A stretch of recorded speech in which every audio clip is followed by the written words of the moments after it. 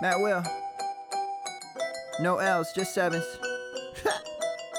This is the bliss, licking they lips, Twitter with this, minimal risk, finity shits, ripping off grid, quick in the hits, first on the list is Mad Will, going crazy on the daily, dropping facts like a shower in the world of rain and entertainment. Yeah, another day, another pod, all these thoughts are up for size, so I had to ask him what he got. Said he got a lot, said he got a lot of what, got a lot of shifts, and it's time for the Daily Blitz. Hey everybody, welcome back to the Daily Blitz podcast for week 6, your NFL, DFS, and betting central. I'm your host, Matt Williams. You can find me on Twitter at MATTWI77IAMS. And joining me as always is my co-host, Mr. John Legeza, MLB NFL moving averages. You can find him on Twitter at MLB moving AVG. What is up, John? Yes, Matt, what's going on? I love doing this show, man, as we kind of hit our stride into the NFL season. I know I've been really successful betting. I've done really well at DFS. You were saying the same, and I don't think it's a coincidence, all the work going into this. I was telling you off air, I've been doing a bit of consuming on my own, man, and I think we have all the input stats. Other people got those output stats, man. I'm ready to dive on in. All right, well, jumping right into it. So there will be no wasting for everyone following us every single week. We're going to go game by game by game for the main slate on Sunday, and we are going to talk up the betting lines, best bets. If you just want to place a wager on the game, we're going to talk the DFS main slate for DraftKings. That is the pricing we are going to be using. So, and we always have our cheap stack of the game, so be prepared to listen for that. So, John, kick us off with the first game of the weekend. Yeah, let's go. The first one, again, not including London, which we're not going to talk about. Yeah, not interested. Although, quick note on that, man. We are really not putting our best foot forward with these games out there. It really seems more like a money grab, but okay. Let's get into the field for Sunday, main slate. And if anybody's following along, Matt and I like to use the DraftKings board that reads left to right. It's really easy to follow. So we're starting off where everybody's eyes are on Matt. This is not a secret. The Chiefs are going to Washington. Chiefs favored by 6.5, total at 54.5. Again, where all the attention will be. I'm not going to waste your time talking about how good the Chiefs are on offense. We know that. Maybe a bit of surprise how good Washington's been on offense. The story here, Maddie, has got to be these defenses. I like to run conditional formatting, so I have rankings, right? Percentile rankings. So I have a feeling of where it slots as far as statistics. I don't want to just hear that somebody is 25th because there could be tiers and that could lack context. But gosh, Washington defense, 31 points a game. Kansas City, 32.5. Those are bottom two, each allowing more than 400 yards a game, each allowing more than 39 yards per drive, each allowing more than 77% of drives to be successful. The pass defense is atrocious, each allowing over 293 yards per game. I mean, these numbers are just straight up gaudy. Both teams allowing more than 11.5 yards per completion. This is just nuts. Washington team D, check this out, Matt. 11.5 targets, 93 yards to the number one receiver. Yikes, man. Kansas City allowing 87 yards per game to the tight end. So this one probably pretty easy. I don't think I would touch a money line bet here, man. Chiefs are not covering anybody up at all. I think we're going to get our excitement here, Matt, right? So I want to see Tyreek Hill practice before I pay the big money. I'm all over Kelsey at the discounted price, $7K. Washington side, I think McLaurin is every week. I think Heineke is a good, strong play. And I know the entire world is on Ricky Seals-Jones, but I think I'm going to go back there again. I mentioned the Chiefs struggled with tight ends, and we know Jones is playing 100% of the snaps, and he's getting red zone targets like crazy. He didn't reel him in, but he's getting looked to in the end zone. What do you think about this one, Matt? I know everyone's on it. You know me, I like fading the popular game. It's like I almost like putting my thumb in everyone's eye. Not this week. I may bet the Chiefs at -7. I think that they're a pissed off 2-3 team, which I believe they're 2-3, right?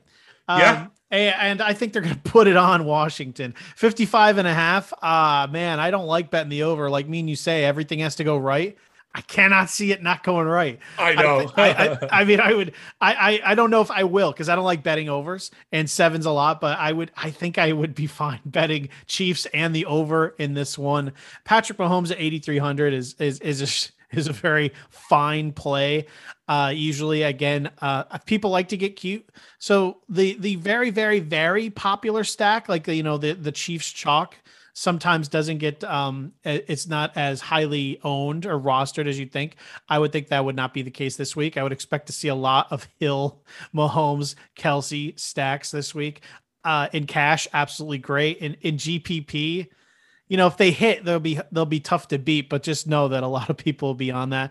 And a lot of people will be on Tyler Heineke too, coming in only 5,800. Yeah. I mean, I could call it the cheap stack of the week if you want, but he doesn't really have a pass catching back. I necessarily would go with Terry McLaurin, always money, definitely going to be money in this one. No other pass catcher besides Ricky Seals-Jones. So if you want to go cheap, you can go with the Heineke. McLaurin's a little expensive, but then Ricky Seals-Jones, 3,000. He is the best chalk of the weekend because it doesn't matter if everyone's on him at 3,000. That's just too good of a freaking price, just like he was last week. And he got a couple of end zone targets. So yeah, fire all those guys up. The only question mark here is what to do with the running backs. Antonio Gibson is pretty much the guy. He hasn't been like that effective. But JD McKissic saw like 6% of the snaps last week. I'm sorry, that was Jarrett Patterson, 6% of the snaps, which is the guy you were looking for if Gibson was going to be sitting out. JD McKissic, 41% of the snaps.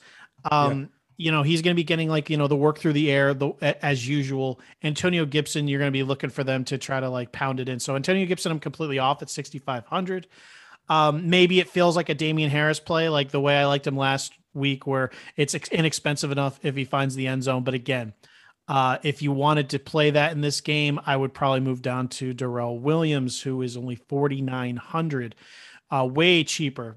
I'm not going to be on that though, because I don't know what the Chiefs are going to do. Clyde Edwards-Helaire was already an enigma. And now that he's out of the way, people are like, all right, well, who's left? Who's going to run the ball? Darrell Williams will, which makes sense. 12, 15, 16 touches seems like a sure thing for Darrell Williams, but Jerick McKinnon, I don't know what they're going to do with him. It's possible he just takes on a McKissic role in his own right, and takes those work, but it wouldn't shock me if they give him a little work on the ground too. I mean, they typically don't like to roll with one dude. So at 4,900 and 4,400, I don't necessarily want either guy, but at that price, I could totally see everyone going for it. But, still, again, you're looking at 4,900. And that's super cheap. But if we're looking for that times 4, I mean, now you're looking at just south of 20 fantasy points. That's not, I don't know, the way the Kansas City Chiefs use the running back this year. I don't know if that's even necessarily a good thing with a guy. You don't even know what they're going to do. So I'm off of all the running backs. Don't give me any of them, but pretty much anyone with the ability to catch the ball is in play for this one. Yeah, that's really well put with the running backs. I think people might get themselves a little too cute again, if this one, especially if it kicks into 6th gear. My question for you, Matt, right? Because you mentioned pass catchers. You also mentioned a really important theory here about the ownership. And if you want to be exposed a little differently, what do you think about Mecole Hardman, right? So he had a nice game last week, 9 for 76. He didn't get in the end zone, but he was out-snapped by Demarcus Robinson, though they both saw the field a ton. And I think you could probably expect that again. Coming up, let's call it the advanced wide receiver stats there. I mean, they were in place, right? 16% target, 16% air percentage. The ADOT is really low at 7.1. Not really where we want to go with guys we're hoping to get a ton of yards from. So do you think Hardman in particular, do you think he represents a good pivot to get away from the ownership? Or do you think that was the one-off, that was the game that you need to have last week? Yeah, I think so. I don't really want to go too much into Hardman because, I mean, basically what you're looking for from him is, what do you need? Like around 16, 17 points from him. If typical game, I would expect out of him if he does well. I don't know, 2 catches for 75 yards and a touchdown. Yeah, 4,200, so cheap for that exposure, I know, but the two catches, 75 yards and a touchdown doesn't even get you there.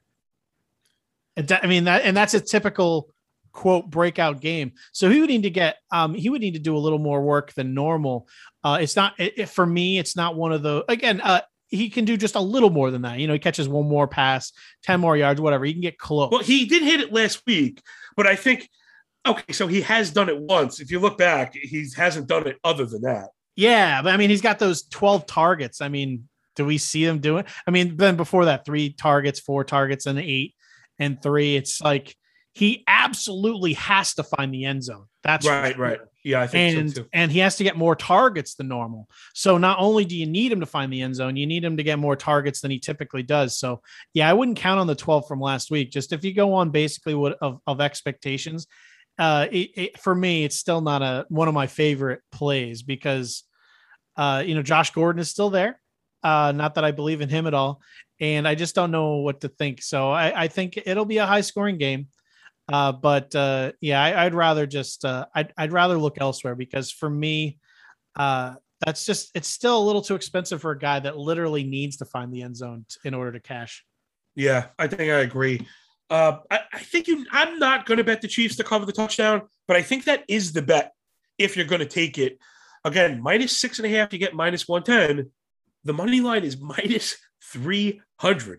Man, it's almost $200 for 6 points. Those are really expensive points, man. That's a $32 point. I don't want anything to do with that. And then people, Matt mentioned the 4 times multiplier. I mentioned the math on the betting board. That is how you get ahead in this game. You got to do the math. Always keep it in perspective. Matt, I love this show. Okay, next up, we had those very surprising Houston Texans. They're 10-point underdogs to the Colts at home. Man, this is a tough one, right? And I think the question here for the public is continuation on the Texans. It looks like they're not buying it with the 10-point, road dog spread here. And it's for good reason. The offensive stats are in the trash. Bottom 3 points, plays and yards per drive success rate, rush DVOA, adjusted line yards, running back yards per attempt. There's really not much they do well. They were funneling it to Cooks, and that seemed like, maybe we had an outlet there at first when you had Taylor. Since then, it's been kind of rough. Mills, I mentioned it, had the breakout game, Maddie. To me, that was the anomaly. The Colts defense is not great. They suffer particularly on the line, but I don't think Mills is going to be able to do it again. I think the Colts do rough them up. I'm not taking 10 points here, but what I do like here, I think is probably Jonathan Taylor. And then if I wanted to get a little more exposure would be Pittman in particular, who I think really looks like a alpha wideout, but his price has not got there. 25% target share for Pittman, 12% of the air yards, the ADOT right at double digits, which is generally where I draw the line, 428 air yards. But more importantly, Matt, the next person is Zach Pascal below 200. So Pittman is the man there. So for me, this one's pretty simple. It's Pittman, Taylor, or not at all. I'm not touching the Texans, and I don't really want to touch 10 points. I don't know if I see the Colts as that kind of cover team. What do you like? It's funny on the Colts side. I think there's an opportunity here to get a nice, cheap little, not a stack, just a pairing with Wentz. Yeah, believe me, I'm not having a stroke. Carson Wentz, and maybe tagging him up with Pittman, Pascal. I think that you could take on either one of them, and then build a very, very cheap team around them. Again, I wouldn't take on 3 of them. And I would just pick your favorite. Mine would be Pittman. And that's something you could do. Jonathan Taylor, I actually think is a fade.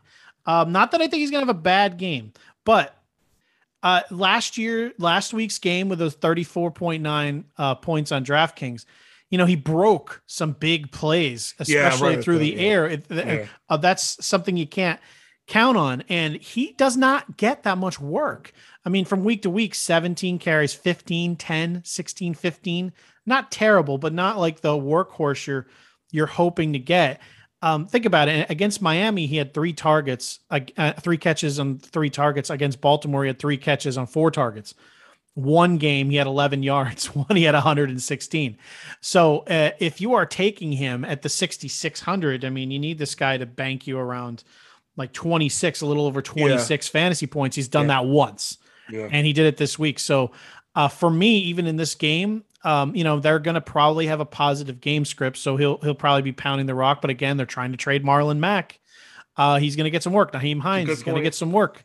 So even though this looks like a smash play, which it easily could be, I mean, season long, you got to be giddy. But as far as our return expectations, I think Jonathan Taylor may actually be one of those ones where I let the entire rest of the pool pour him into the lineup and for him to underperform, and I'll try to find my value elsewhere.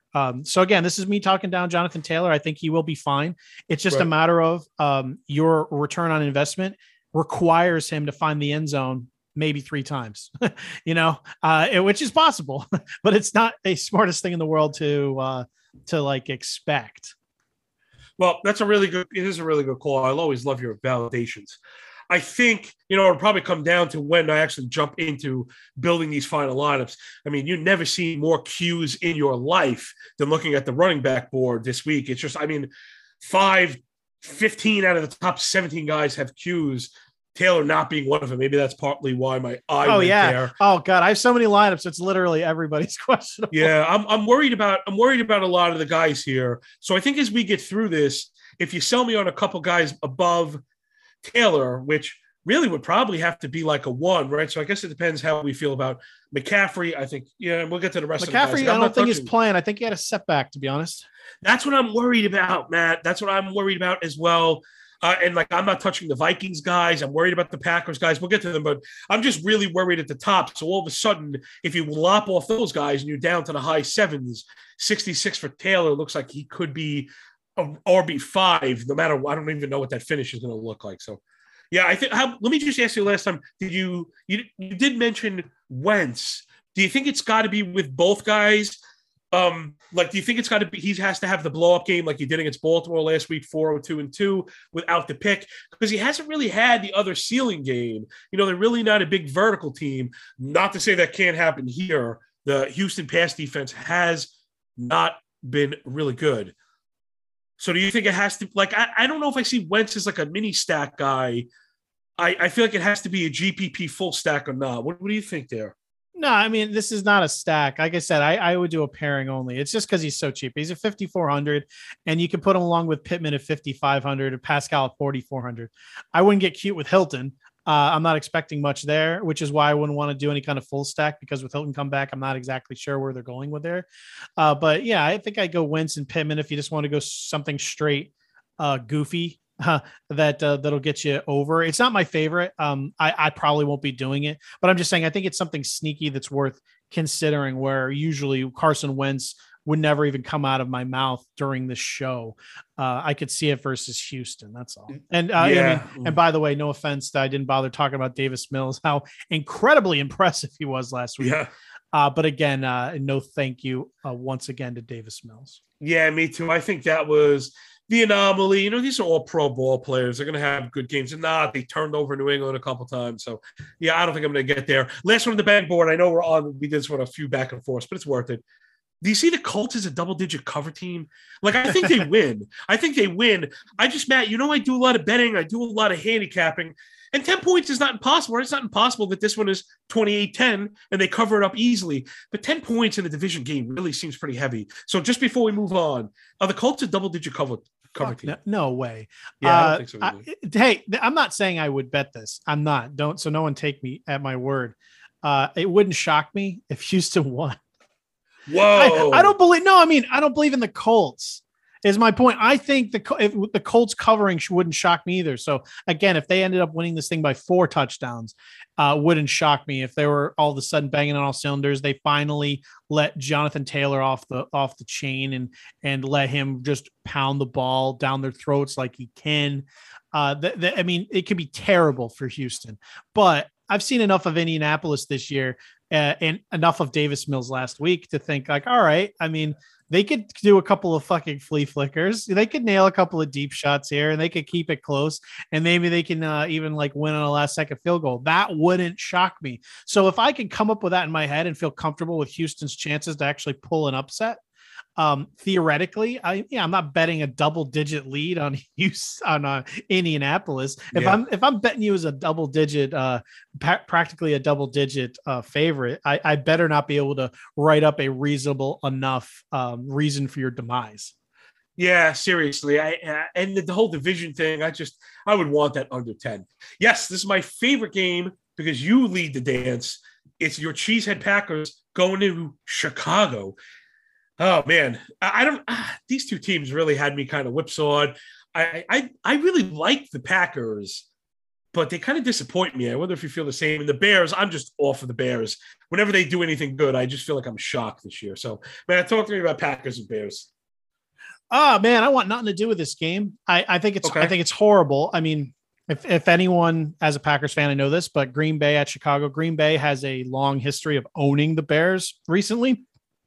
Doesn't make the games easy to watch. They're very close, and Aaron Rodgers usually ends up pulling up some theatrics at some point, but it's going to be low scoring. Probably. Aaron Rodgers hasn't really been himself this year because he refuses to throw to anyone else. It's one thing to have no other weapons, and it's another thing to ignore them all. And that's what Aaron Rodgers is doing right now. He's basically throwing to Davante Adams and his running backs, and that's pretty much it. So I think Davante Adams is matchup proof. I mean, it does not matter who is guarding him in this one. He's likely to have Jalen Johnson on him. Which is, he's good, but again, he can't shut down Davante. But again, I wouldn't go there. I wouldn't be looking to stack Aaron Rodgers, who really, hasn't been too fantastic this year. I love Aaron Jones, and I think he could have a massive game, except the last 2 weeks, AJ Dillon's been really eating into the snap share. So I play neither of them in this one. I want to actually see how that shakes out, if this is a continuation of that or not. In season long, you could probably play them both. AJ Dillon with a grimace on your face, because you got to hope that those touches keep up. But again, I want nothing to do there. I want nothing to do with any of the wide receivers. Again, I said I'm not even playing Davante Adams, so I definitely can't fire up Allen Robinson or Darnell Mooney on the other side. I want no tight ends either. So that leaves me with one player I didn't talk about, which is the only one I think that I'm interested in. And it's because Damian Williams is out with COVID currently, and that is Mr. Khalil Herbert. Very, very talented guy. In the last game, he got 18 carries for 75 yards. Nothing through the air, but that may change due to there being literally nothing else but like Ryan Nall on the entire Bears roster. They're probably going to activate someone. Maybe they already have some veteran from the freaking practice squad. You need more than what they have, but yeah, Herbert at 4,600. Green Bay, terrible rush defense as usual. I expect this to be a close game, so the game script won't be completely out of hand on the Chicago side, and they haven't let Justin Fields kind of let the governor off him either and let him run wild. So I think that Herbert at 4,600 is cheap enough where he can kind of did what he did last week. If he finds the end zone, you're kind of good to go. So he's a nice little plug and play for how inexpensive he is. Yeah, man. I've been scratching my head since you started with Adams. It's so tough. He just feels so matchup proof. But Bears, the Bears D has been really good. Negative 9% pass DVOA. They lead the league in sacks and have a double-digit adjusted sack rate, which you don't see very often. I believe that's also in the league lead. And they have smushed opposing wide receiver ones, holding them to only 6 targets and 50 yards a game. That's excellent. Only one wide receiver all year has gone over 100 yards. That was Cooper Kupp week 1 right off the bat. Though they haven't really faced the best squads, right? It was the Rams, which are good, and then it was the Bengals, which are good. And they did a pretty good job keeping the Bengals contained. But then it was the Browns, right? And holding Beckham down is not that impressive anymore. Mm-hmm. And then it was the Lions, and then it was the Raiders. Those wide receiver rooms really not great. No one in the same league as Adams. So to me, going back to Adams, again, cash games, he's always good. Right. If we're talking about GPP, which is the thing everyone always wants to shoot for, and Adams always good in cash, always, except in GPPs, he, even last week when he went completely off for 40, you don't win GPPs spending that much money on Adams and him going off. You win that by spending 4,000 on Kadarius Toney and him hitting 32.6. So that's kind of the idea here. You're going to have to balance between upside, likely points, a risk, probable ownership percentages. There's a lot that goes into it. And it's just, for me, it's the Bears games are always tough. So the chances of him going off for this league winning amount is small, in my opinion, for as great as he is. So I think that there's a lot of other craftier, cheaper ways you can try to get to that ceiling than going with Adams in GPP. In cash, you can't really go wrong there, but I still, in this week in a division game, It's, one of the toughest division games of all of football. Everyone always says, oh, division games are tough. There's nothing tougher than Green Bay and Chicago. Neither team ends up looking like themselves. It always ends up being a shit fest. But again, famous last words. This will probably be the highest scoring game of the weekend. But yeah, I would expect this to get ugly, which is just not good for anybody. Yeah, I think you mentioned under, right? We do the betting board really quick. The Packers are actually favored by 5.5. I may end up with a piece of that. I think they do get it, though I do think it's under. And of course, Matt, I'm always looking at pace of play when looking at scoring, something that I think is really important that gets oft overlooked. Is a tremendous mistake, people. So the Packers and the Bears are basically two of the 5 slowest offenses in the entire league. Packers at 29.5 seconds per play, Bears at an even 30, and they both take over 3 minutes per drive, which also are near the league lead. So slow to the line and eating up clock. The Packers gain a few more yards on, per drive than the Bears, but still, I think the Packers cover them up. I am with the under. I think I'm also off Adams. Matt, let's just do the multiplier thing because you mentioned it more than once and you did an excellent job with it. And people, what we're talking about, winning GPPs. You have $50K in salary. We need 200 points. So what Matt was talking about with the multiplier is 4 times the 1,000 amount, the salary in thousands. So Adams at 9K times 4, you need 36 to pace 200. Yes, Matt, you're right. He did happen to get, but it's the only time he did it this year, and it's very difficult to do. So you're right. You're not going to win GPPs doing that. Last week happened to be the chalk explosion where Henry and Adams both hit the 4-time multiplier at max salary. So that's what we're talking about, the multiplier, people. Matt, awesome job as always. I'm with you. Do you think the Packers cover them up? I mean, even like 17-10, 20-13, you don't think we cover them by 6? They can. I wouldn't bet it. I can't tell you how many of these games come down to Aaron Rodgers just sticking it to the Bears on the last drive, which could make it 7. But it's it wouldn't be one of my favorites, to be honest. No, that's fair. I mean, honestly, if Jaire Alexander was on board, yeah, I would think that they could take a little more advantage of Justin Fields' rookie mistakes. He's going to get a little, again, this Green Bay defense is not as good without him, like really not as good. They don't have the ability to match up well with really talented players. So, I mean, I honestly, this could be the Allen Robinson game. It really could. It could be here because there's no one on the Green Bay defense that can shut him down. Amos maybe, but it's not like anyone's going to be shadowing him. I mean, it's going to be tough. Anything can happen. So I'm not betting this. This is me as a Packers fan. I've seen enough out of these games or I don't know what's happening. I ain't putting money on it. Right. Well, the Bears are so inept. It doesn't matter. It doesn't matter who's a quarterback. I've seen Rex Grossman give me headaches before. It's Green Bay, Chicago. Take the names off the jerseys, everybody. Yeah, well, when you put it like that, you're probably right. I'm still surprised this game isn't a touchdown. Like that's where I have this at a touchdown. I have this at, like I said, 20-13 or 17-10, low scoring. But I think Green Bay wins. So I'll take that one. And the under, maybe I'll pair them together to lower my risk. I'm with it. All right, Double Lazard, 3 touchdowns. Let's go.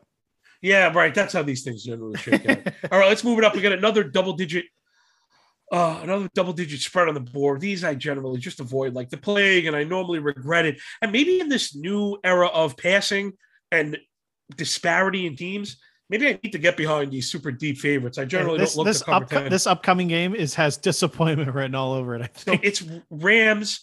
10-point favorites on the road to meet the Giants, 48.5 total, pretty high. Listen, is there anything to say about the Rams offense? The pass offense is excellent. The run offense needs Darrell Henderson, and he's back, and they work him when he's in there, Matt. So I think I already want to backpedal on my Taylor love because I think Henderson probably answers your counter to workload, where we're going to get that with Williams. But my question is, one, will he finish the game? I'm sorry, Williams, when I meant Henderson. Henderson struggles to finish the game. But when he's in, he's the guy. And then I can't take my eye off Cooper Kupp this week. He's only at 7,900 I feel like, I don't know, we're coming off the last 2 weeks, 5 for 64, 7 for 92, hardly an afterthought. We had the Bobby Trees game, which we knew could happen. Kupp's still one of the most effective wide receivers in the league. Giants past the not really good. The line via PFF grades out very poorly, bottom 5, only 8 sacks, a 5% adjusted sack rate, 270 pass yards per game. Matt, is Kupp just the value of the game here, or am I missing something? So for me, I know you mentioned disappointment, so I feel like maybe I'm setting myself up for failure. I'm not really interested in the Giants offense. I know I glazed over them. They had all those injuries, and I want to know if Jones is 100%, plus the Rams D is really good. So I see where the 10-point spread comes from, but I think to get there, give me Kupp and give me Henderson. What do you think? I think that for a wide receiver to cost 7,900, they need to find the end zone. Everyone thinks he had this bad game last week, Cooper Kupp. 10 targets, 7 catches for 92 yards. I mean, if that's bad, right. What's good?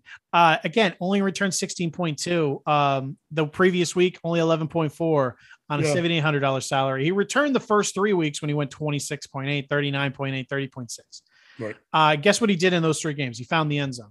Yeah. He did not find the end zone last 2 weeks, didn't return value, and finding the end zone guaranteed is very difficult to do.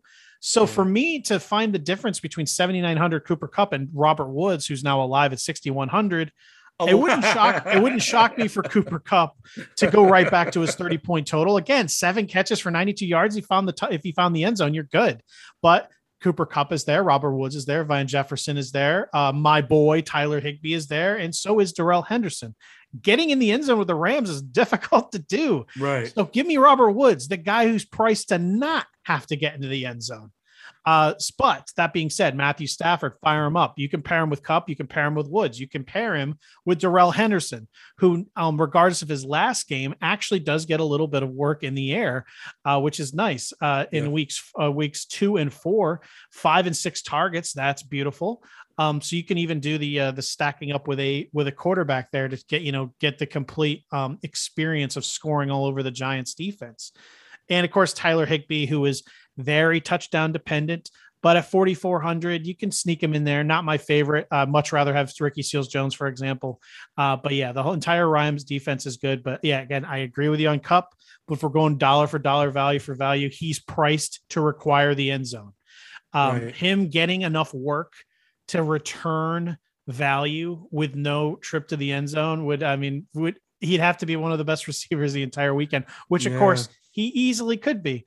But I feel confident enough in Robert Woods. I think that, he had from week 2 on 9 targets, 6, and then 14. The squeaky wheel, got the oil last week, but I think that'll kind of continue to happen. Again, he returned 30 points last week, not in the end zone. That's pretty damn good. That's how good Robert Woods can be. Cooper Kupp needs the volume, needs the end zone. So for me, give me Cooper Kupp. 7,900 versus 6,100. The disparity is too big. I think that they need to be closer, like every other team where the Browns or where the Buccaneers pass catchers never seem like they cost enough, where Kupp or where Lockett and DK look like they never cost enough. It's because they feed off of each other. And they haven't properly, I thought, caught Woods up to Kupp, given how Woods was finally back in the game plan. So long-winded. Yes. I would go with Henderson. I would go with Stafford. I'd go with Robert Woods. Yeah. I may back away off the wide receiver room as you make all those really good points. And if I weren't going to try and stack them all I think Stafford's one of the few guys you could run alone. And, the price is, it's doable. I think he's one of the best pocket passers, right? One of the best without the rushing floor. So I think I like those calls where I could see deploying a Ram stack. And if not, I think Stafford is a good standalone play. Matt, do you like anybody on the Giants at all? I do. Last I checked, there was no determination yet. It looks like Jones is trending towards playing. So I guess that's my question. Do you need him to play? What do you like? Well, first thing, on your point on standalone quarterbacks, a lot of people don't like to do that. A lot of people feel the need to stack. You do not have to. No. I think I mentioned this last week with Kyler Murray. I don't like stacking him with anybody because I don't know who he's going to throw to. If you have an embarrassment of riches on offense, you can go stand alone on quarterback. Don't feel bad about it. Wide receiver. Yeah, I do like Kadarius Toney. He's only 5,600. He's so talented. Kenny Golladay could get taken out of the game by Jalen Ramsey in this one. And I don't know if he's going to, I don't think he's going to play, Matty. What? I don't think Galladay's going to play. He hasn't practiced. I don't think he's going to play. Well, no. Slayton and Shepard did practice, so there is. If you were making if there's a competition argument, but I don't know if where does Toney fit? Like I said, that's been my worry with the Giants, but I don't think Golladay is tracking towards playing. He's doubtful right now. All right, so I mean, you got to. Either way, I was going to get to. You need to pay attention to what's happening with Shepard and Slayton. What's the plan? You got to pay attention to all the news on that. But for now, at least Toney's price at 5,600 is exciting enough for me. He will be very exciting player for everyone to pop in their lineup though. But I mean, he's so good. They play him out of the backfield. They talk about direct snaps. He only had 24 receiving routes against the Cowboys. 189 yards. That's crazy. 7.88 yards per route run. That's like literally unbelievable. So I mean, I want to see a lot of things in here. I want to see who else is playing with the Giants. I want to see if Daniel Jones is playing. So this is completely contingent upon what else is going around here. I mean, that being said, Toney did a lot of damage with Mike Glennon. So maybe if Glennon's playing, people will be off Toney. Maybe that'll make me want to play him because of ownership purposes. But yeah, Toney would be the guy I'm looking at. I don't know if I'll be going there with him necessarily because there's a lot of factors. Again, if Galladay's out, who knows? Maybe Jalen Ramsey makes it his personal decision to shut down Toney because he's obviously the danger zone. I mean, Saquon's not on the field. If Galladay's not there, Sterling Shepard is just a target machine, but he's no one you need to shut down. And Darius Slayton is just a deep threat. You let the safeties just take care of him and let Ramsey himself take either just a zone approach or, go erase Toney. So we got to see. There's a lot of things going on with this, but I think Toney, I know it's only been a couple of games, but I think he is a matchup proof talent. And we'll get another look at him this week. So this maybe his performance for the Rams can solidify that, but it's one of those games where 5,600 and chalk may not seem ideal. But this may be the very last week you ever see him this cheap if he goes off once again. Yeah, it's a good point. I'm worried about the sharing. I'm worried about Jones. So for me, I haven't gotten myself there yet. Because of that, it's not really a pushback on any of your arguments because they're all really strong.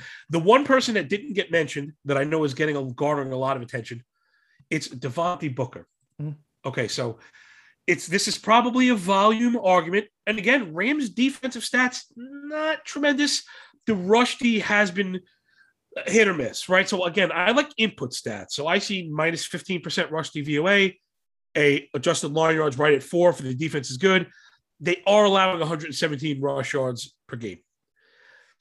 Giants lost Barkley. Matt, they went, I think it was exclusively to Booker. Again, I'm looking at total snaps. So Booker had 88%. Barkley had 9%, obviously, when he was in. So it looks like Penny got a couple here or there, Elijah Penny, but it's the Booker show, and he did it on the ground, 16-42 he scored. They went to him through the air, 3-16-1 he scored. Man, is Booker a free square at 5,400? I know the Rams are pretty tough, but it's a 10-point dog with a running back who's not going to come off the field and also catches passes.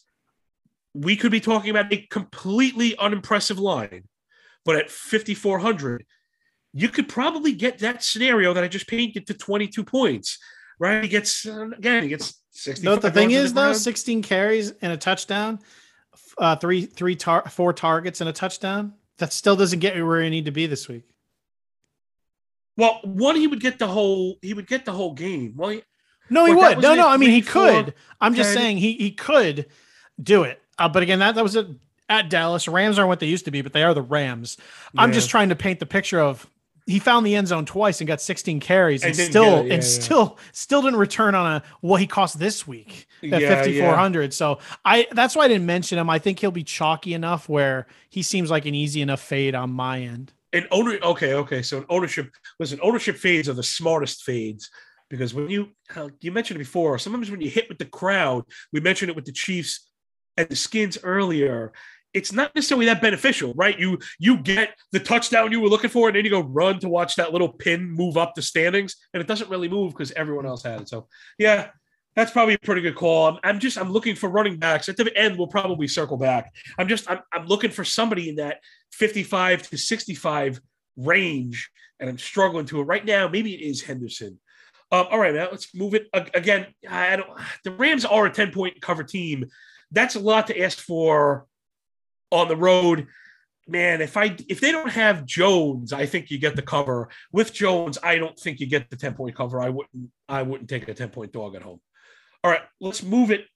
We got Bengals. You know I love the Bengals, man. I've been betting on the Bengals all year. I've been running Ja'Marr Chase out all year. It has been one of my favorite parts of this young season. Bengals, 3.5-point favorites. I'm saying that with the inflection. Only 3.5-point favorites.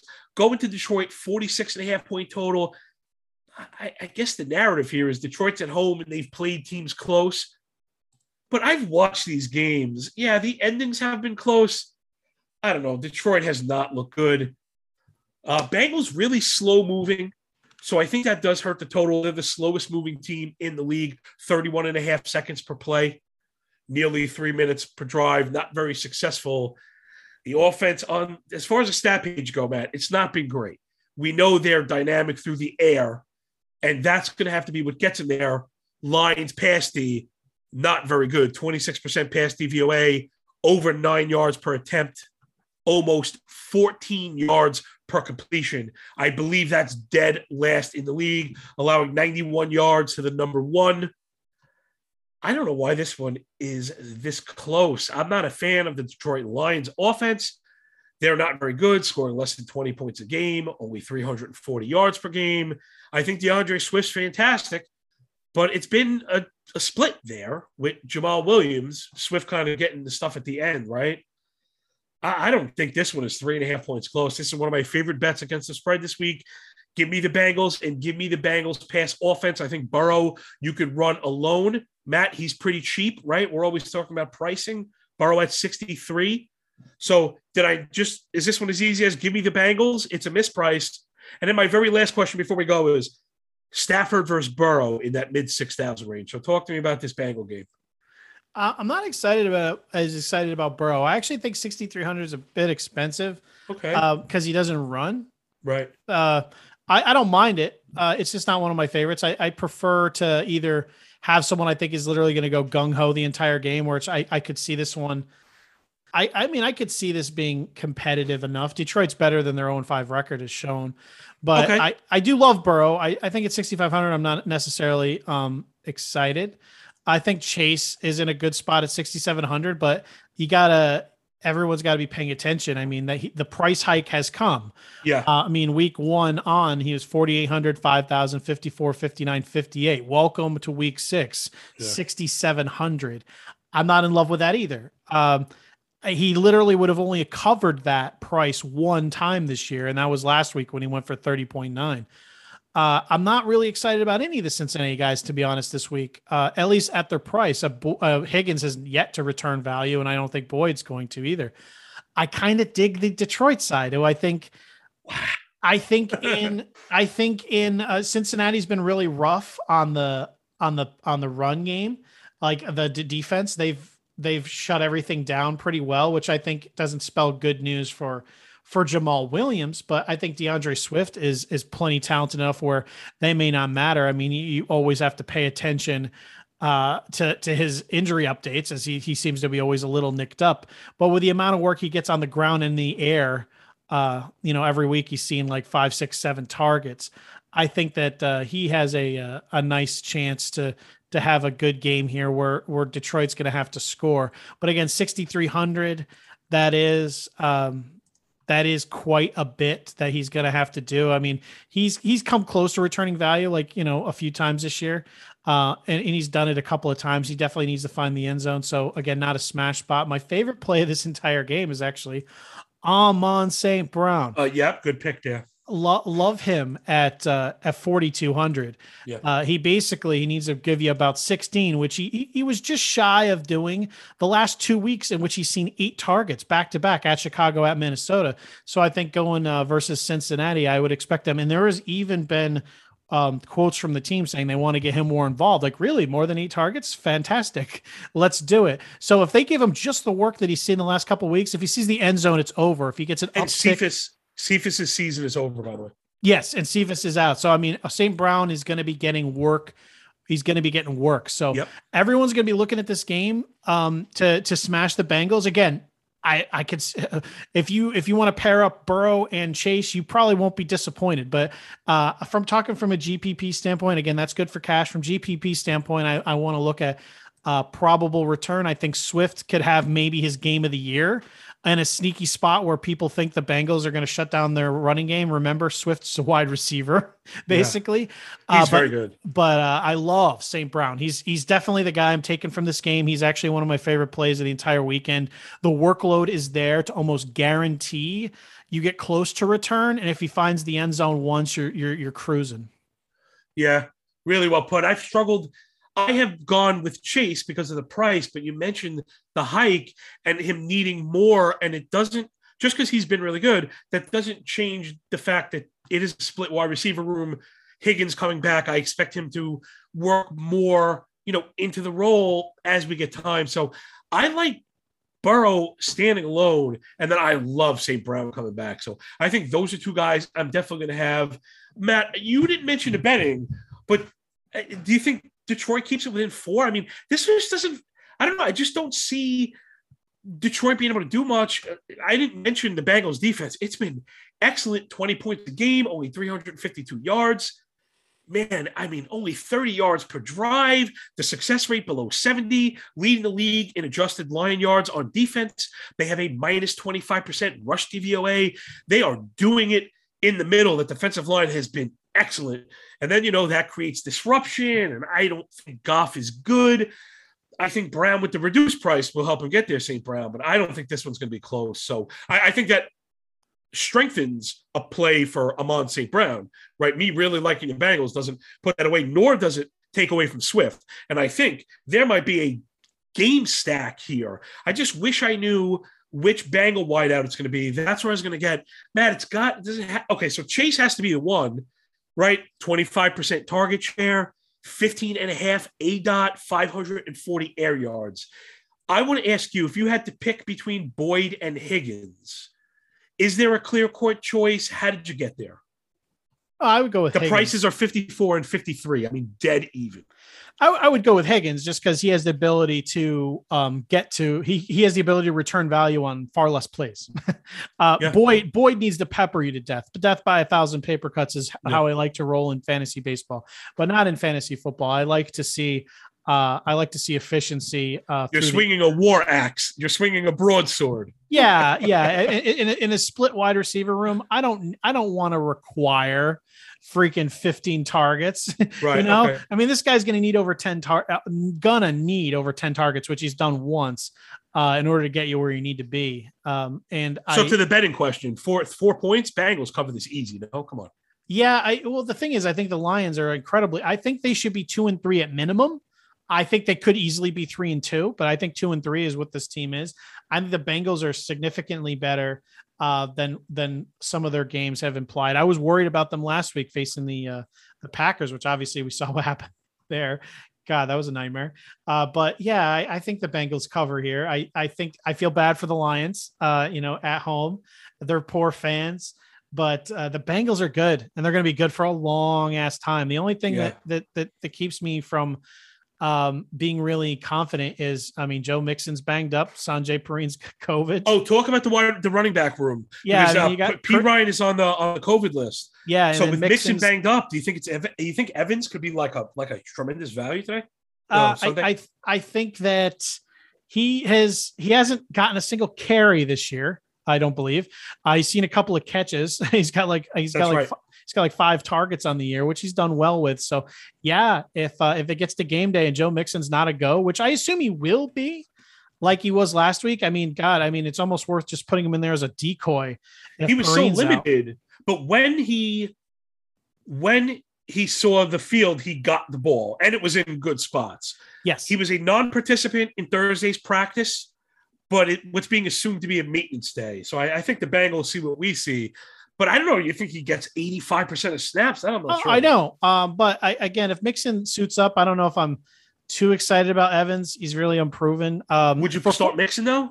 No, never. Me neither. I would never start Mixon under any circumstances. The only guy I'm looking at is Evans at 4,000. Okay. If it looks like if Mixon doesn't play, fire up Evans. If Mixon does play, I mean, try to pay attention to the wording. Let's just see how they may use him. Evans may be interesting, but you're still at 4,000 is still, you still need 16 points. That's if that's a lot to ask. So I just don't know what to expect out of the kid. But at 4,000, sure. If you're entering a bunch of different lineups, I would fire him up if Mixon's a no-go. But if they're both going, I think I'd probably just fade that altogether.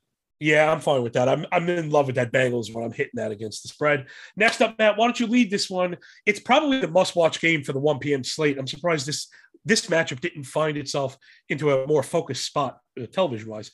Chargers on the road, 2.5-point underdogs to the Ravens D. Before you lead, I only bet dogs, and I've been doing that on Twitter. Everyone follow. I have not had a losing week this year because betting dogs is how you succeed in football. The Chargers are way too good, I think, to almost be a dog to anybody. I see them, and I automatically am betting the Chargers as a dog. Talk to us about this one. I'm really looking forward to watching it as a football fan, as a fantasy fan. Not exactly totally excited because you have this matchup between Lamar Jackson and Justin Herbert, which I think is just going to be like so fun to watch.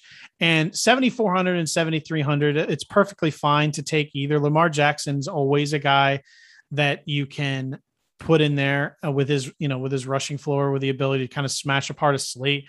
But my favorite guy of the entire game is Austin Eckler, who is obviously no secret here, but I think that he has been just dominating this year, and I don't think he's getting enough recognition. There's obviously there's plenty of people in the fantasy industry. They were in on him preseason like I was. He was my RB5, but I mean, doing work through the air on the ground like usual. He's now has back-to-back plus 30 games. Before that, back-to-back plus 20.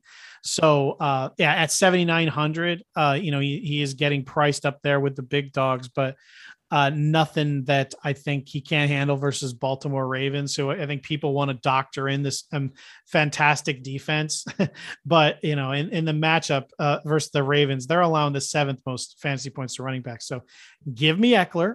I don't mind stacking him with Herbert. You know me, I love going backs, pass catching backs with quarterbacks. I don't mind that at all. Mike Williams is up in the 8,100 zone.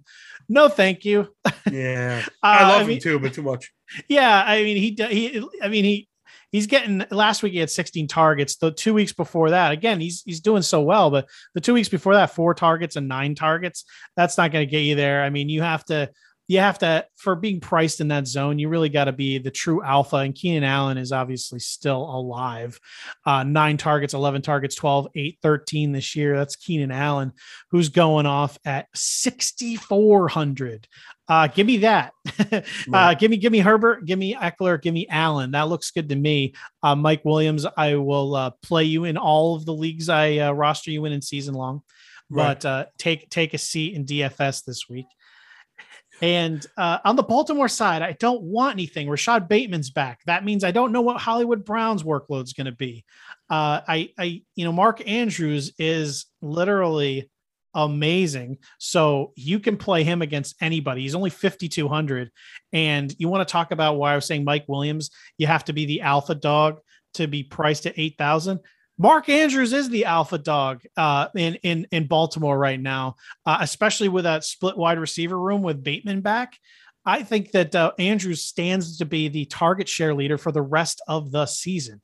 So at 5,200, he's probably my favorite tight end of the entire weekend.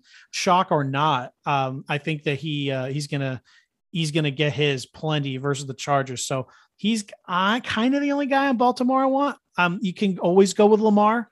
Right. literally always. So you can go with a mini pairing with him and Andrews. And but I also like Herbert, Eckler, and Keenan Allen, who is priced ridiculously low. Just to Lamar really quick, and we talk about the 4-time multiplier. At 74, I mean, gosh, isn't he a certain lock for 30? He's a certain lock for 30, it feels like. I mean, he's got 42 and 46 the last 2 weeks. I mean, talk about clearing the bar. So, yeah, Jackson, I'm surprised he's as cheap as he is. I mean, there are just stats with him that are just, it's crazy. I think he has, if you were to list his total yards, I think he's better than 14 other teams in total.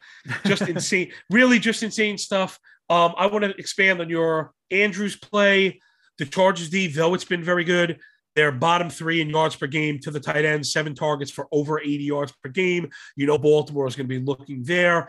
Again, I think Bateman helps Andrews. I think that's a circumstance where any attention taken away to not getting beat behind will open up underneath where Andrews thrives.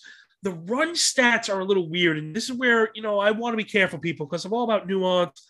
And we got to be careful with run stats and then trying to use them against the Ravens D. So, Matt, check this out, right? So the Chargers defense we think of as being pretty good, right? The points per game, plays, yards allowed, orally good, 23, 62, 372, respectively. That's all good. But when you get to the run defensive stats, awful is not the word. We're talking bottom, last in the league, right? 5 adjusted line yards allowed, 158 rush yards per game, 5.6 running back yards per carry. The pass defense has been good. Baltimore's going to have to do it on the ground. Do you think they try and do it conventionally? I think that was my question. The last week they didn't try at all. Williams had 4, Murray had 6, Freeman had 1. They really seemed like throwaways. The week before, Lat Murray had 18 carries. But before that, the week before, no one had more than 7. So I think this is really where it's going to get at. And what I'm building off of is what I mentioned first was Lamar. So, Matt, do you think the Baltimore Ravens will try and deploy a conventional run game? If your answer is no, Lamar Jackson should be started in 100% of teams. All right, my answer is no. But that doesn't mean that I think that affects. Look at the games that they don't run the ball conventionally. Lamar goes off because he's carrying the load. And if they use double-digit carries, I don't know. I just don't I feel like if we are saying that they're not going to use Tyson, they're not going to use Lat Murray, man, Jackson at 74 to me is a lock for 30 points. I'm going to lock him in.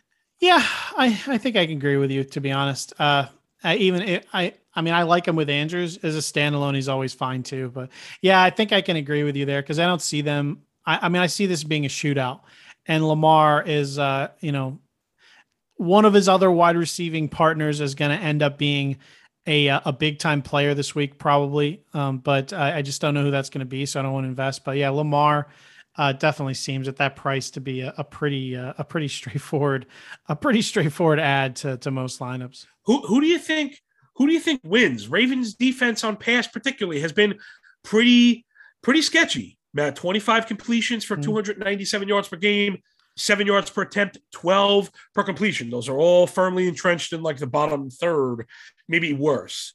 Do you think the Ravens win this one? I'm surprised the Chargers are not favorite. They just feel like a more complete team to me. Oh no, I think the Chargers win. I would actually bet on that. I think the Chargers really? They're underdogs too. I think the Chargers are not. Everyone's on Herbert, but no one's on the Chargers for some reason. As far as just everyone talking about like best teams in the league, I think the Chargers are a fantastic team, and I think they definitely win this one. Yeah, very last point is something I picked up. I was listening during my content consumption. Sometimes I lose sight of coordinators and head coaches. It can be difficult, and that it was. The Chargers offense is the old Saints offense.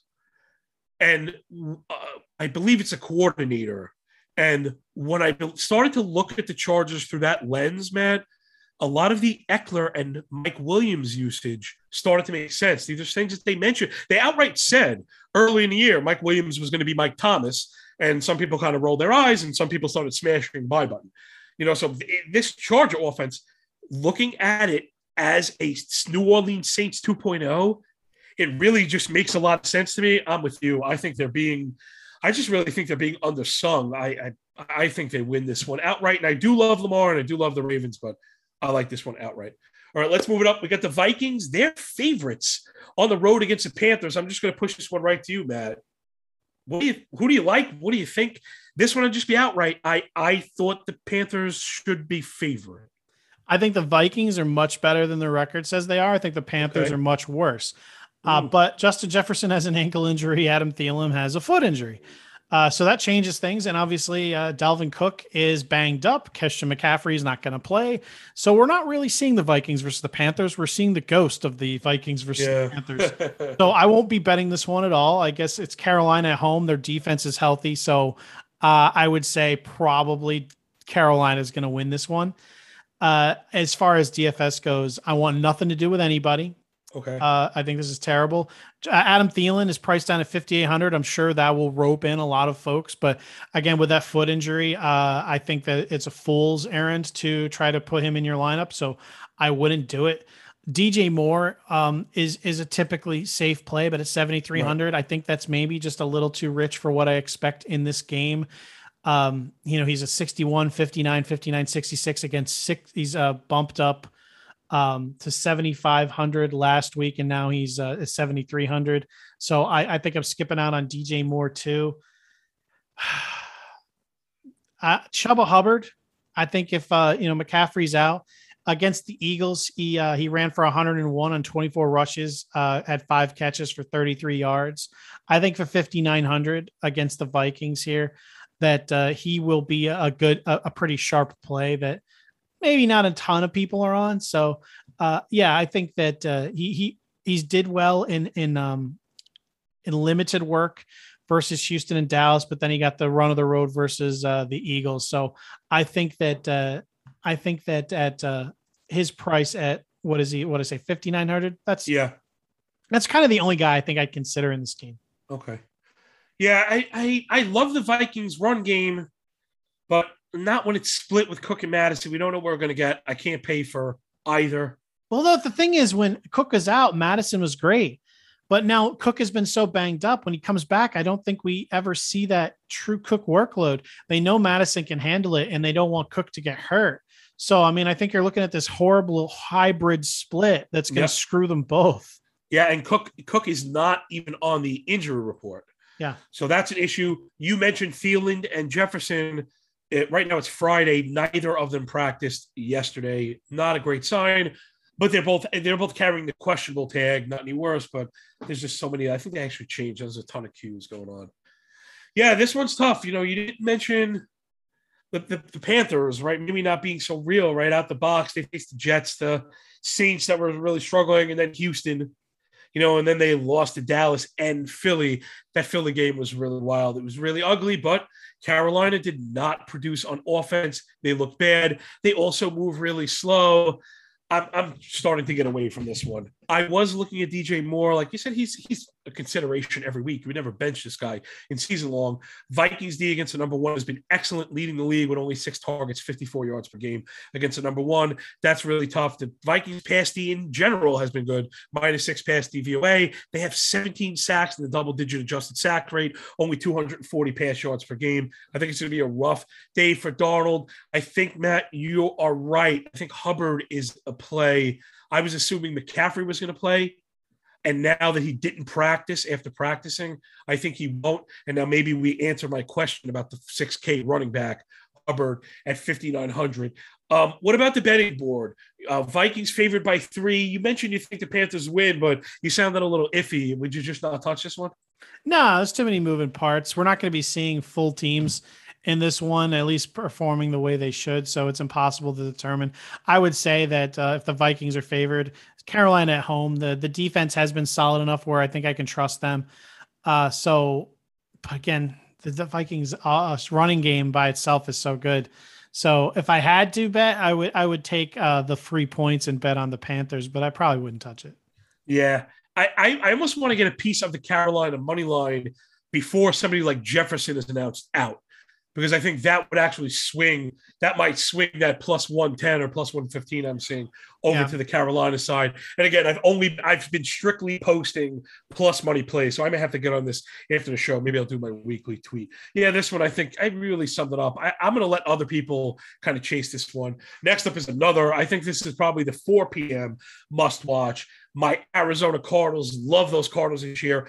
Going to Cleveland, going to be really good. Cardinals are a 3.5 point underdog, so I think I'm leaning that way. They're another team that I think of as a complete team, Matt. So when I see them as an underdog, I usually that's one of the teams I circle.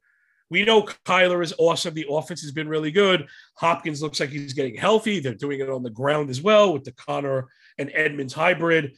Cardinals really kind of hard to mess with, and their defense has been good. Where they've struggled, this is where I'm going. The Cardinals D, near the bottom in adjusted line yards allowed at the line of scrimmage, 4.6, allowing 139 rush yards per game. That's near the bottom. 5.4 running back yards per attempt. The Browns are earning 5.4 yards per attempt. So those are respectively worst and best in the league, right, Matt? The Cardinals are allowing the worst. The Browns are gaining the most with 188 yards on the ground, 35 attempts, a 5 adjusted line yards. Man, the Browns' run game is tops in the league. This is where the game's going to be decided. So I think Arizona is going to have to try and get out in front, take advantage of the Cleveland Brown pass D, but it's been good. I have been leaning towards this. I forget which game you mentioned, but to me, this is I'm watching it, and I don't really know if I'm taking much of a piece in this one. We've seen Browns games. I don't want to not disappoint, but they've shocked the public, right? We had a 14-7 Minnesota and then a 42-47 at the Chargers. This one feels like it just, I don't know, could go under. All these offenses and everybody plays really slow, right? Arizona plays slow. The Browns are one of the slowest in the line. I think I'm avoiding it, Matt. What do you like, man? Not really a whole lot. I mean, Kyler Murray is probably going to, after a really bad start last week versus the Giants, he's probably going to bounce back. But after the first couple of weeks versus Tennessee and Minnesota, in which he scored 34 and 38, came back to earth to 22 and 22 versus Jacksonville and the Rams. So even if you go to that kind of midpoint, he's priced right now at 7,900. That's really risky. So he's not any kind of smash play. I'd much rather go with Lamar Jackson if you want to go that direction. And as far as wide receivers, I'm pretty consistent every week. I don't want them in DFS. Right. DeAndre Hopkins is 7,800. He has never returned value this year at that price point yet. First week of the year at Tennessee, 26, still not what you need. Christian Kirk could be a 0. Rondale Moore, 4,600. I think as a standalone, it's not bad. I think 4,600, he could easily get you there. He needs to find the end zone, but that's a GPP play. It could blow up in your face, but against Cleveland, they were torched by the Chargers. So I could see Rondale Moore being a nice play because he can get you there in limited plays. So, I mean, he could be sitting at a 0 in the fourth quarter and still pay off. So I think I like that quite a bit. Over on the Cleveland side, Baker Mayfield's a big 0. No thank you ever. Odell Beckham Jr. I can't. That's the one I forgot to mention. Yeah, I can't even do it at this point. Oh gosh. I can't. At 5,100, it seems like isn't everything in place? Like, what is going on? Well, I mean, it's funny. Beckham now seems like he's deflated. He's making drops on his own, but Baker Mayfield is they're just not made to participate with each other. And that's what it comes down to. So, if you have every other player seems to have more rapport with the quarterback than him. So I'm going to let him be. David Njoku had this ridiculously monster game last week, 7 targets, 149 yards and a touchdown. So you may look at him at 3,700 and be like, what? Maybe if you have multiple lineups, I'd probably try to sneak him in one, but I'm not expecting anything here. I think that's just a freak occurrence. If you just want to sneak him in there just in case, all right, maybe Mayfield's like, hey, look what I have. And he's going to try to do it again, even halfway. At 3,700, it could pay off in a big way, but I'm not expecting much. Nick Chubb, laughable 7,200, in my opinion. And not laughable the way you think. In my opinion, the best running back in football on the ground, but he will not return value. It's very chance. hard without the targets, right? It's very hard. Yeah, I mean, 28. You need those. You need like the 28 points again. Has yet to return for his current salary. He has yet to return value this year. He's a strong cash game play, though, right? With all those defensive stats and everything. For sure. GPP, you need him to go above and beyond for cash play. For cash play, he's returning what you need. Again, you don't need times 4 in cash. We're talking GPP. Right. And Nick Chubb is, again, I think the best running back in football. I think he safely will return 15 to 20 points is in the bag. But if you're looking for that 20 like a north of 28 to 30, it's what you need in GPP. I'd go with Kareem Hunt, 6,200. He can get you there, but again, he hasn't actually, gotten to that area what we were just talking about for Chubb.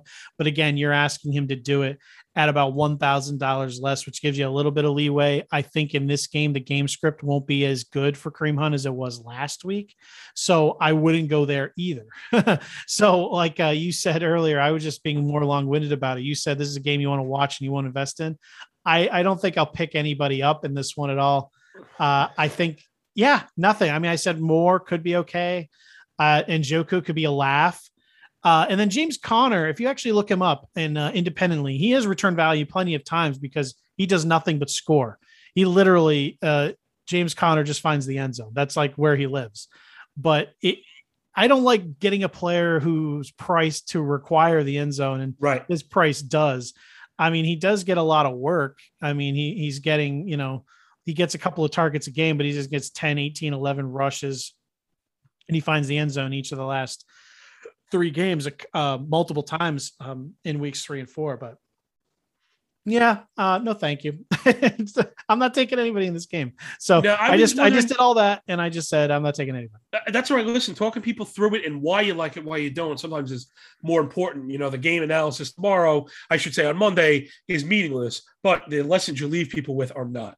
I was wondering, Arizona had the Max Williams injury, and he had been worked into like a pretty legitimate tight end role. After he got hurt, they just didn't go that way anymore. So I guess there's like a dual edge thing. Is there a pass catching tight end you think might step in? And if not, shouldn't that bleed into targets for one of the other guys? And if so, who should it be, man? I have such a hard time with the Cardinal wide receiver room. For me, it's Murray or nothing, and even Murray is hard to get behind. So as much as I like to bet on the Cardinals because I think they play well on both sides of the ball, I've struggled with this one. But do you think there's a free tight end square somewhere here? No, I don't. Again, Max Williams, he was worked in here, but he was still like the 6th target on the team. I think him being out will maybe help Christian Kirk a bit. Not enough for me to really push the needle at all. Yeah. I mean, at 5,000, you give it a whirl, but again, it's not good process. It's more like throwing a dart is what it is. If it pays off, this is, again, no offense to anyone in the industry. There's certain bets where I give credit where credit is due, but then there's sometimes where you put someone will win with a lineup and I'll be like, all right, well, good for you. I give you no credit. That's where like the Christian Kirk plays come in. Like, okay, you threw a dart and you hit. Well, good for you. There's no good process to start him other than it could work out. And for me, that's not exactly a good thing. I mean, you know what? I'll give credit to anyone who wants to start Rashad Higgins in this game. We're talking about how Odell Beckham Jr. obviously doesn't have a rapport with Baker Mayfield, but freaking Higgins sure does. We're starting to see that over the last couple of weeks too. Nothing crazy, 5 targets and 4 targets, but he did get to the end zone. Or is it 5 targets and 7 targets? He did find the end zone in the last game. I can continue to maybe see that move up. Maybe he gets more comfortable throwing to Higgins more and more. But I believe Jarvis Landry is back this week. So it's just another thing that you got to worry about, him coming in at even 5,000 to this one. And he's obviously a target hog. So that's one thing keeping me off of suggesting Higgins like I kind of wanted to, because Jarvis Landry is back with his vacuum to suck up all the targets. So I don't like this game from a DFS standpoint, but it should be a heck of a one to watch. Yeah, Landry's tough. They say he was running, but he won't participate in practice. So he's still in the IR, but that's just a designation. They could lift him, activate him. So I believe they just did, if I'm not mistaken. I think I saw that recently. Well, if that's the case, that kind of gets me away from the Browns pass attack. Good. That's all I needed to get away from Beckham because those were the targets I was looking for. Again, Matt, I'm an input guy. Gosh, Beckham, 21% target share, 34% of the air yards, 16 and a half ADOT, 313 air yards total. I mean, that's all the input stats you could possibly be looking for a breakout. All right, let's move it. We got AFC West. We got 2 games left to go. This was another one. I was just surprised sometimes when I see the betting board. It's the Raiders going to Denver. The Raiders are an underdog, 3.5-point underdog to the Broncos. Man, I mean, minus 190, pretty decent favorite at home. What do you like, man? You lead us off, please. This is gonna be ugly. It's gonna be it's gonna be a good game. But I mean, between the Denver defense, which is allowing just about 200 yards passing yards per game, and the John Gruden scandal, Derek Carr's dealing with a lot of shit. So I mean, he may be 3rd in the league in pass attempts, but I wouldn't expect much out of him in this particular game, which will probably write me off of all of his pass catchers in general too. Henry Ruggs is a maker, is a yes or no, splash guy. He's either going to boom or bust. So I don't like to go that direction. Just same as I said with the Cardinals. Hunter Renfrow is definitely not a GPP play ever. And Brian Edwards is like missing in action. I don't know if he's on the team anymore. Darren Waller, people love, but he's been overall like the tight end 5 or 6 on the year. He's still priced at 6,600, and the Broncos have averaged giving up 3 fantasy points per game to tight ends. Yeah, lead the league. Darren Waller's his own monster, and he's hard to guard. But at 6,600, I think I'll walk away from that. We've already talked about Mark Andrews. We've talked about Ricky Seals-Jones. There's much better plays than that. So Oakland, passing attack, no. Josh Jacobs at 5,900. Don't hate it. Don't love it, but don't hate it. I mean, he's getting work. Not very good. He's not very good, but he is getting work. So I think that's something that if this is going to be the close game that I think it is, they seem like they want to feed him. And he's getting targets through the air. Again, his last 2 games, 5 targets. Again, he's not doing much with them. So don't get too excited here. This is nothing where I look at like 5,900. I'm like, okay, this guy's a smash for 24, fantasy points. I don't think that. But I think that in this tough, disgusting game, I think the game script actually could write itself up for Josh Jacobs' best game of the season.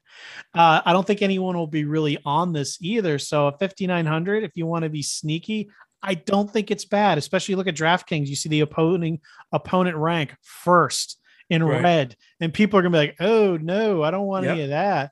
Again, and he has the Q tag, and he's got the questionable tag. Yeah, he has the questionable tag. So the Broncos are allowing 3.7 yards per carry. They're 10th in DVOA. And I think that a lot of things will scare people off for this, which makes complete sense. But again, I'm saying that he's going to get work. And I don't trust the pass attack to get much going. So I think by default, if they get near the end zone, it might go to him. I mean, I could see it. So I'm not saying it's my favorite, but I'm saying if you want to go another direction, this could be his best game of the year to do, which isn't saying much. But again, don't read too much into this. Don't be expecting some kind of smash thing. This is going to be difficult. But I think through pure attrition and volume, Josh Jacobs could actually turn this stinker into a cupcake. And on Denver, I really don't want a whole lot yet. Javonte Williams is slowly taking over that running back room. And I think at some point I'll be very excited to start him. But as long as it's Gordon and Williams back there, I don't want anything at all. And Noah Fant, maybe 4,800 is a nice little price. I like all the tight ends we mentioned before. Again, I keep saying the names: Andrews, Ricky Seals-Jones. We've talked about other guys we like more, and I still do. But I think at 4,800, he's another guy to consider. So overall, do I like this game? No, not at all. I think Fenton, Jacobs are usable just for narrative purposes. But I expect this to be low scoring. What's the over under on this this trash game?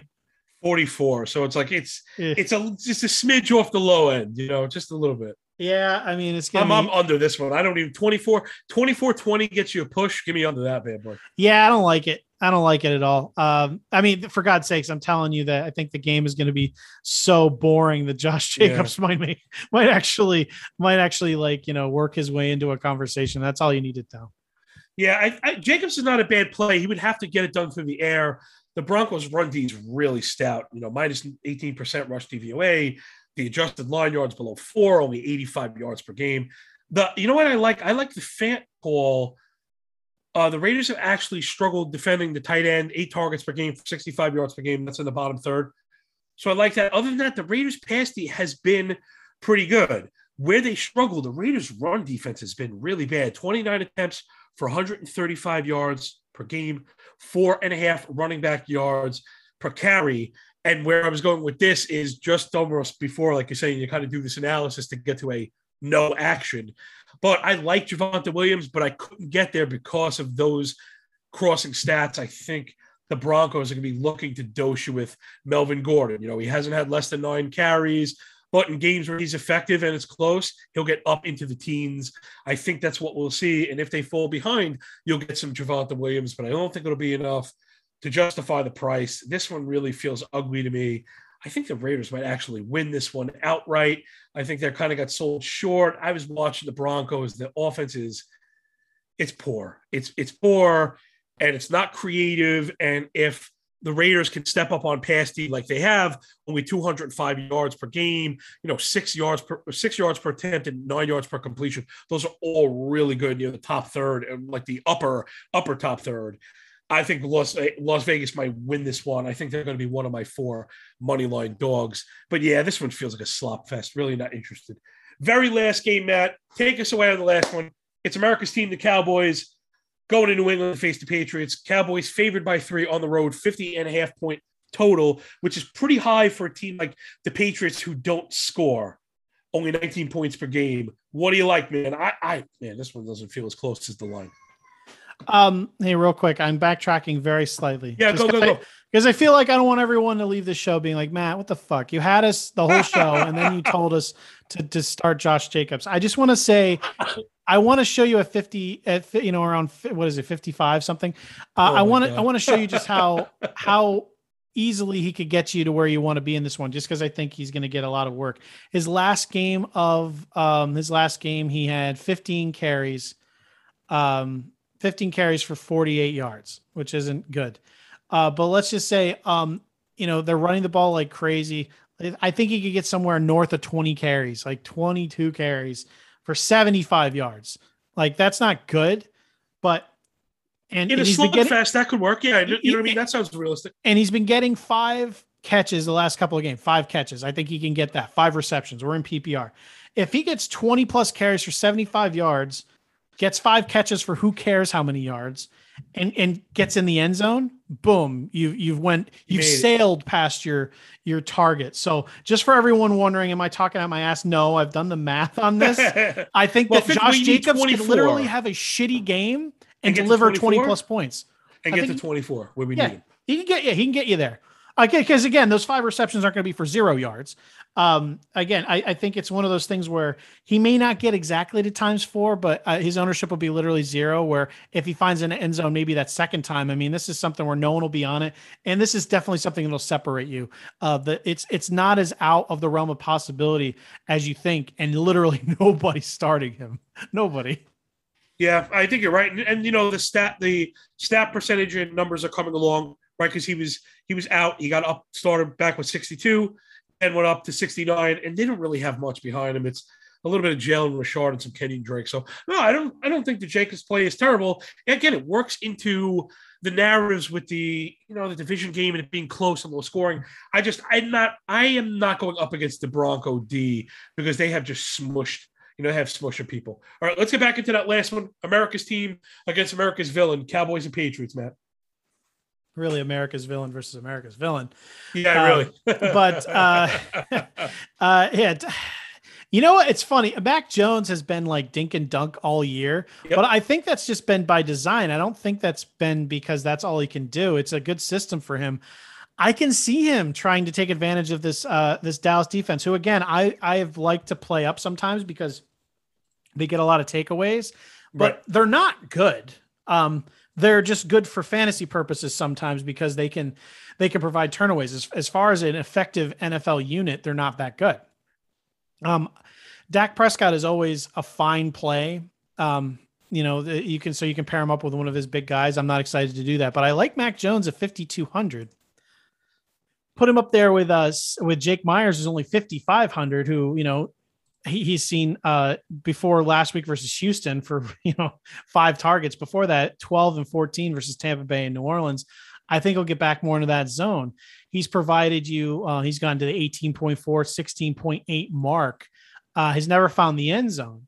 So better late than never. I think this could be his time to shine versus Dallas, and what I think New England's going to have to make a lot of trips through the air. So Bill Belichick's a smart guy. I think he knows, as much as he wants to try to bleed people to death, he's probably going to have to change things up a bit if he wants to win this game. I mean, Mac Jones did throw the ball 40 times versus Tampa Bay, did throw the ball 51 times versus New Orleans. The ADOT is not spectacular, but versus Tampa Bay, his quarterback rating was over 101.6. So I think that there's a chance that we see him kind of, I keep calling for best game of the year, but I think Mac Jones is maybe due for his best game of the year here versus Dallas. I think New England really wants to win this one. The defense is definitely is going to be susceptible to Mac Jones kind of picking him apart a bit. So I like him. I like the idea of pairing him with Jacoby. Nelson Aguilar is 4,000. It's not my favorite since week 1, where he kind of went off 772 and a touchdown. Since then, he's not really found the end zone, and he's been middling, but he could find his way downfield. But I think Jacoby Myers is the only one I'm really interested in pairing him up with. So I think that's interesting. And then the only other person on the New England side is, it looks like Damian Harris is leaning towards, I think, not playing with a rib injury. We'll see what happens there. If that doesn't, Stevenson for 4,500, I think is a worthwhile look as the guy that's probably going to be getting most of the Harris practiced yesterday, for what it's worth. Did he? We'll just have to see what it comes down to. Yeah, limited practice. Yeah, again, that doesn't mean anything, but he did practice in a limited fashion yesterday. Yeah, and I'm not, even if Harris doesn't play, I'm not excited about Stevenson. Bolden's still there. JJ Taylor could come peek his head out at any time. But yeah, I like the New England pass attack to maybe get a little done here under the radar. Dallas, I don't really got to say a whole ton about. They're all very, very usable. Ezekiel Elliott is probably going to beast mode through this once again. He's had over 20 carries the last 2 weeks, so he could very, very easily return value at 7,100. You only need to get to 28. The last couple of weeks, he's gotten you to 28, 23, 26.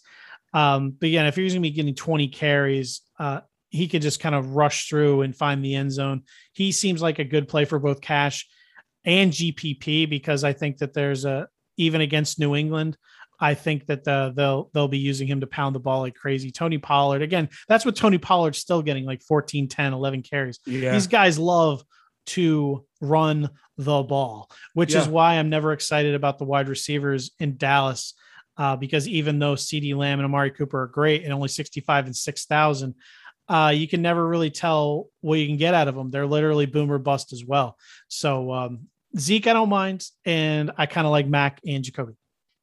Yeah, that's a really great job. The Cowboys run game, is up there with the Browns. And it's one of those tweets where you see like 1A, ... huge gap, ... looking around, ... huge gap. And then number 3, these two teams are so good. And that is really going to be the focus of this for the Cowboys, I believe. Patriots pass D has been excellent. The minus pass DVOA, 13 sacks already, only allowing 18 completions for 205 yards. Those are stellar numbers. But on the ground, they have struggled, man. 4.5 adjusted line yards allowed, 111 rush yards per game. That's where Dallas is going to have to look to feast. To what you were saying about Mac Jones, Matt, I think it will happen. I just don't know when. I was watching these games. I was watching the Patriots back, kind of looking for exactly what you're talking about. And every Patriots broadcast, they end up highlighting it at least once, where Jones passes on an open deep throw for something more certain. Now, I think he's being coached to play in that direction, right? Be safe, be smart, high percentage plays. That's fine. Against the Cowboys, I don't know if that's going to work. So I think they're going to, if the Patriots want to win, I think they're going to have to open the throttle because they don't have, I don't really think they kind of have the weapons to hang with Dallas if Dallas gets going. So I think Myers is probably a pretty strong play. Again, all those input stats are just off the page. 24% target share, 31% of the air yards. The ADOT is in the single digits, but it isn't 9. So I draw the benchmark at 10, but nine's all right. Over 400 air yards. All of his numbers, just he's the number one. So I like that with the Cowboys struggling through the air. Again, Matt, you did a really good job with the perception of like fantasy defense and turnovers, which get the highlights, to listen, actual pass stats. The Cowboys are allowing 390 yards per game, over 6 yards per play. Those are all near the bottom. Allowed 9 sacks, only have a 5% adjusted sack rate. They're allowing 27 completions for 311 yards per game. The pass game is there. If you were ever going to get behind the Patriots pass game, this would have to be the week, whether it's with them trying to get ahead or trying to keep pace. Back to Dallas. Man, they're just getting smoked through the air. It's been ugly. Antonio Brown and Godwin both went for 100 and a score in the same week. Keenan Allen and Williams went for over 90 in the same week. DJ Moore went for over 100 with 2 scores. Kadarius Toney almost hit him for 200 yards. But the highlight was the interception. So, Matt, I'm with you. I'm weary about betting on the Cowboys here. Man, I do think they win. They're only laying 3. The minus 170 is a bit heavy for that. So I think I'm leaving this one alone. I'm not really touching this one. I'm with the players that you're on. I think it's Zeke in a close game. Dallas trying to capitalize on what they do best. And then the other side, I can't go to Mac Jones, Matt. I don't think he's prolific enough. I think Jakobi Meyers is an excellent, excellent play. And I think if people are following our styles, particularly yours, I think you did a really great job this episode of drawing that 4 times multiplier. Myers just has that screaming at 5.5 for him to get to 20. He could do it, or at least get close without the end zone. If you get one of those games that we saw for him earlier in the year, he doesn't even have to get in the end zone. If he's getting 9 for 94, there's 18. We only need 20. The next week he was 8 for 70, 15, a bit short, but he was almost there. So yeah, give me Myers in a bounce back. I think that's my favorite play. Matt, that was the entire board. Holy cow. I do have a question for you before we get done. It's a trivia question that I don't know the answer to. Are you allowed to play for two different teams in the same week? Wait, what do you mean? If a player plays for a team and is traded, is he allowed to play for another team during the same week? Yeah, I would think so. Well, who are you talking about? Because the Philadelphia Eagles have just traded Zach Ertz to the Arizona Cardinals. No way. So you're talking about who takes over for Max Williams. There's your answer. I would assume he's not suiting up on Sunday. But that will be the guy going forward to further complicate an already good offense. Zach Ertz has been added to the Arizona Cardinals. Yeah, I mean, I think a lot of people will be tempted to play him if he starts. But I don't think I would go there right off the bat. We mentioned Arizona. He can't start, right? You can't. He can't play it on Thursday, and then they make him. There's no way he plays. So last week we put together a team. Now we don't necessarily have to put a team, but I think we did a good job of kind of looking at the guys that we want. Yeah, Matt, is there anything you want to add, man? I really love this. I think we did a good job of kind of fading the chalk, finding our value. I think we're off of a lot of the top price guys, which generally gives me a good feeling going into the week. Is there anything we missed that you want to add before we go? I'm feeling really strong again about this, man. I can't wait to get into the lobby right now. No, I think there's a lot of strong lineups we can build this week for anyone listening. If you want to reach out to me on Twitter, we could talk about building a lineup. The one I announced on the show last week murdered in the 1 p.m. And we were just waiting for our giant stack to come along. Kadarius Toney went off, but then of course Daniel Jones and Saquon Barkley were stretchered off the field in the first quarter.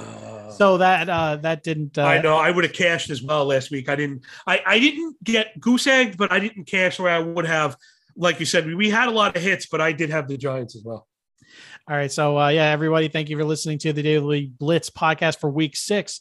We'll be back next week for Week 7. So good luck in DFS this weekend. Good luck betting on the games. If you have any questions for me and John, definitely feel out to reach out to us on Twitter. Until then, see everybody. This is the Blitz, licking they lips. Twitter with this, minimal risk, finity shits, ripping off rib, quick in the hits. First on the list is Mad Will, going crazy on the daily, dropping facts like a shower in the world of rain and entertainment. Yeah, another day, another pod. All these thoughts are a facade, so I had to ask him what he got. Said he got a lot, said you got a lot of what? Got a lot of shits, and it's time for the Daily Blitz.